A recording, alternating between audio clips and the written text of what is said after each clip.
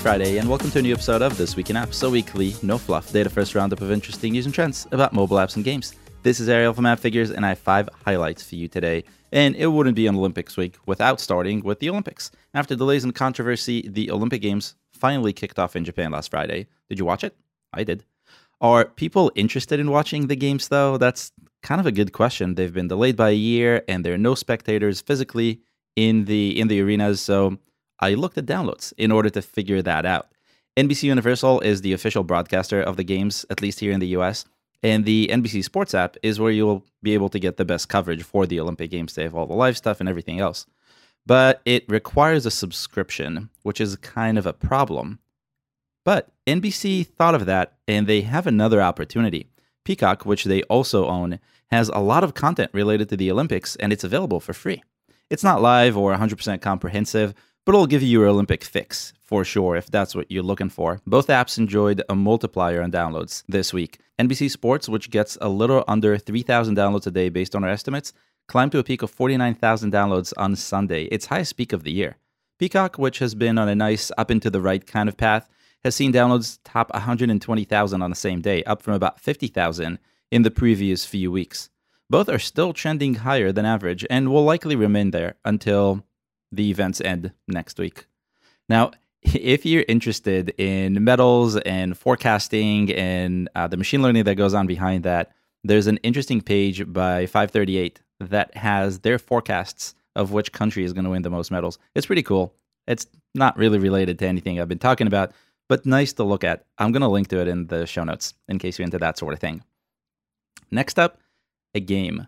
Nintendo announced last week that it's going to hit the undo button on Dr. Mario World, the game they released just before Mario Kart Tour. Do you remember that one? Because I can't say I do, and I look at this stuff all the time. Now, why is Nintendo pulling the plug on a barely 2-year-old title? I looked at downloads and revenue to see, and it's really all about the money. Since 2016, Nintendo's released several games that use my favorite plumber. Looking at revenue estimates, only one really made a dent, and that's not Dr. Mario World. Since it was launched in 2019, Dr. Mario World brought in just a little over $7 million in net revenue from the US and Japan, which are the 2 biggest markets for the title, according to our estimates. And I'm looking at net revenue here, so this is after Apple and Google take their cut, 15, 30, whatever it is. It's not a small chunk. It actually, if you put it in comparison or in context with the revenue from Super Mario Run, if you remember that game, it exceeds it easily. But they have different revenue models, so I'm not really going to get into that too much. And my thoughts on the revenue model for Super Mario Run we're going to be here all day. But then if we look at Mario Kart Tour brought in a little over $100 million in net revenue from those 2 countries since it launched. And it launched after Dr. Mario World. So here's the bottom line. Everything Nintendo does is really well thought out, and it means that effort is put into it, and effort means money, so they're spending money on making these games. Quite a bit, if I had to guess. Now, at about just a tenth of revenue, it's probably even smaller than that, it's just not worth the effort. I don't think this means anything is wrong with Nintendo or Mario Kart as a property, Mario as a property, or the App Store, Google Play, or how people consume games these days. I think it just means that they tried something and it didn't work. I'm curious to see what's next. Another one that I've been thinking about for a long time has to do with streaming. Netflix announced that they're expanding into a new area, mobile game development. That's right, Netflix wants to top the charts that I look at all the time with games. At first glance, that's not too surprising. Netflix owns a lot of very lucrative properties that can be turned into games. I can easily see a Stranger Things game making it into the most downloaded games, the series that I write every month. But thinking about it again, they can just license that out to an experienced shop that's been doing this for a long time, and that's kind of what everyone else has been doing. Everyone else has been doing. The why, however, becomes a little bit more clear when you look at Netflix's downloads over time and how their share of downloads is changing over the last few years. I should say how it's been shrinking over the last few years. So I looked at the top streamers since 2017. I looked at their downloads. Netflix, in the beginning, in the before days, was really the one and only streamer, a luxury that it enjoyed for several years. And to see how its share changed over the years, I used our app intelligence to analyze the share of downloads for the top 4 streamers: Netflix, Hulu, Disney Plus, and HBO Max between 2017 and 2021. What we have of 2021 in the US, because that's the one country they're all available in. The rest are hit or miss. And I did that across the App Store and Google Play. Let's look at the numbers. In 2017, Netflix had a commanding lead. About 61% of all the downloads of those 4 apps it had, and this is in the US. 2018 was fairly similar, 60%. But things really started shrinking when Disney Plus came into the scene. And if you remember, Disney Plus joined really towards the end of 2019. And even though it was towards the end of 2019, Netflix's share of downloads dropped to 47%. So Disney Plus was eating Netflix's lunch. In 2020, that changed completely, and Disney Plus really took off. There was a rebrand of HBO into HBO Max, which really took off, and Netflix's share dropped to just 33%.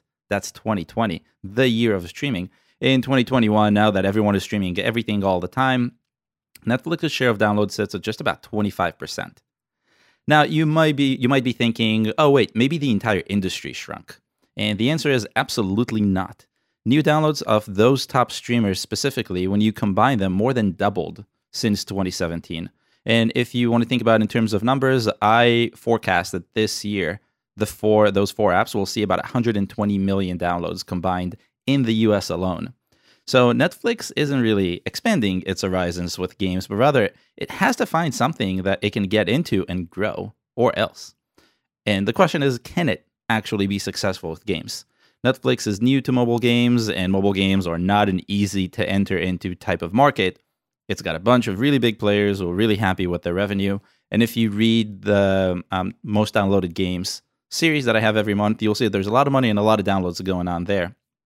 But it can recruit pretty much the top talent, and it has in-demand properties that are really exciting, like Stranger Things and many, many others that are exclusive to Netflix. So I have very little reason to believe that they won't be able to enter the arena with a big thunder. I'm looking forward to seeing what they would put out and how it would actually take off. Next on my list is Clubhouse. At number 4, we have Clubhouse, the audio Twitter, as I now started calling it. And it has been making big moves. I've covered it so many times over the last year, and this is just one more of those. Last time you heard me talk about it, it became available on Android, which was a big thing. And this week, or actually last week, they made it available for everyone. So Clubhouse is no longer exclusive. It's no longer beta. It's no longer invite only. It's now an app just like every other app. Now, if you remember, expanding to Android scored big for Clubhouse. They got a ton of downloads on Android and also a huge spike in downloads from the App Store. So everyone was really interested in it. And naturally, you would think, well, if it happened, then opening up to everyone will help with more downloads, right? And the answer is no. It actually, opening up to everyone just really barely moved the needle. Downloads on July 22nd, the day after the announcement, grew to 91,000 across the App Store and Google Play, globally according to our estimates. That's only a tiny bit higher than the 75,000 downloads that they recorded on the 21st, which were also a bit lower than the 83,000 downloads that they recorded the previous Sunday. That peak also was pretty temporary. Downloads sloped downward as the week progressed. On this Wednesday, Clubhouse saw just 56,000 new downloads, about a half of last week's peak. So what is going on? Everyone expected Clubhouse to be a runaway success once everyone can access it, but there are a few things to consider here. The first is that audio-first social media is really in its infancy. The numbers Clubhouse saw so far were nice, but they're not really comparable to any of the incumbents. The second is that there's something special and unique to exclusivity and to betas. And it's not just how it impacts demand, but it's also how it impacts expectations. When I'm invited to a beta, I love being a beta tester. If you have any app that you want me to beta test, let me know. But when I'm invited to a beta, my expectations are kind of low. I'm excited by the special access I have, so I'm ready to tolerate things that are maybe not 100% polished. I'm ready to click around a bit more and spend more effort getting value out of whatever it is that I'm testing. Out of beta, I expect things to just work. If you've used Clubhouse before, you probably know that it doesn't. Like, nothing is broken. Nothing is technically broken, but the experience isn't awesome. The way you discover rooms is really too simple. The search is extremely basic. there are a lot of weird audio spam rooms that I just don't understand. And because it's all real time, you have to be there to enjoy it or to take part of it or to really drive value out of it. And that's tough, especially when you consider that it's morning here and night somewhere else all at the same time. I stick by what I've been saying the last few times I covered Clubhouse in this podcast. To become a serious destination, it really needs to figure out a way to reward its creators. And the more creators that you follow and you want to follow are on Clubhouse, the more you will go out of your way to adjust to all these things. Hard to find rooms, maybe a time difference that is kind of iffy, and that's, I think, its way to success. If it can capitalize on that, great, and we'll see Clubhouse continue on. And if not, I'm sure someone else will come and try to do this. We know that Spotify tried its own way, and Spotify didn't do this exclusive first type of offering, and no one cared about it. I covered it a few weeks ago, and the numbers were tiny, miserably tiny. So I think that's what could happen to Clubhouse, and now that it's available to everyone, it's no longer really special, unless they find a way to get more people hooked on it. Now, in case you're thinking, what about them adding text-based direct messages last week or 2 weeks ago? I am not even going to address that because it's one of those things you need to have in the app. I really don't think that anyone comes to Clubhouse so they can send DMs to their friends. There's Twitter for that, and Facebook, and Messenger, and WhatsApp, and all those things. So I don't think that counts at all.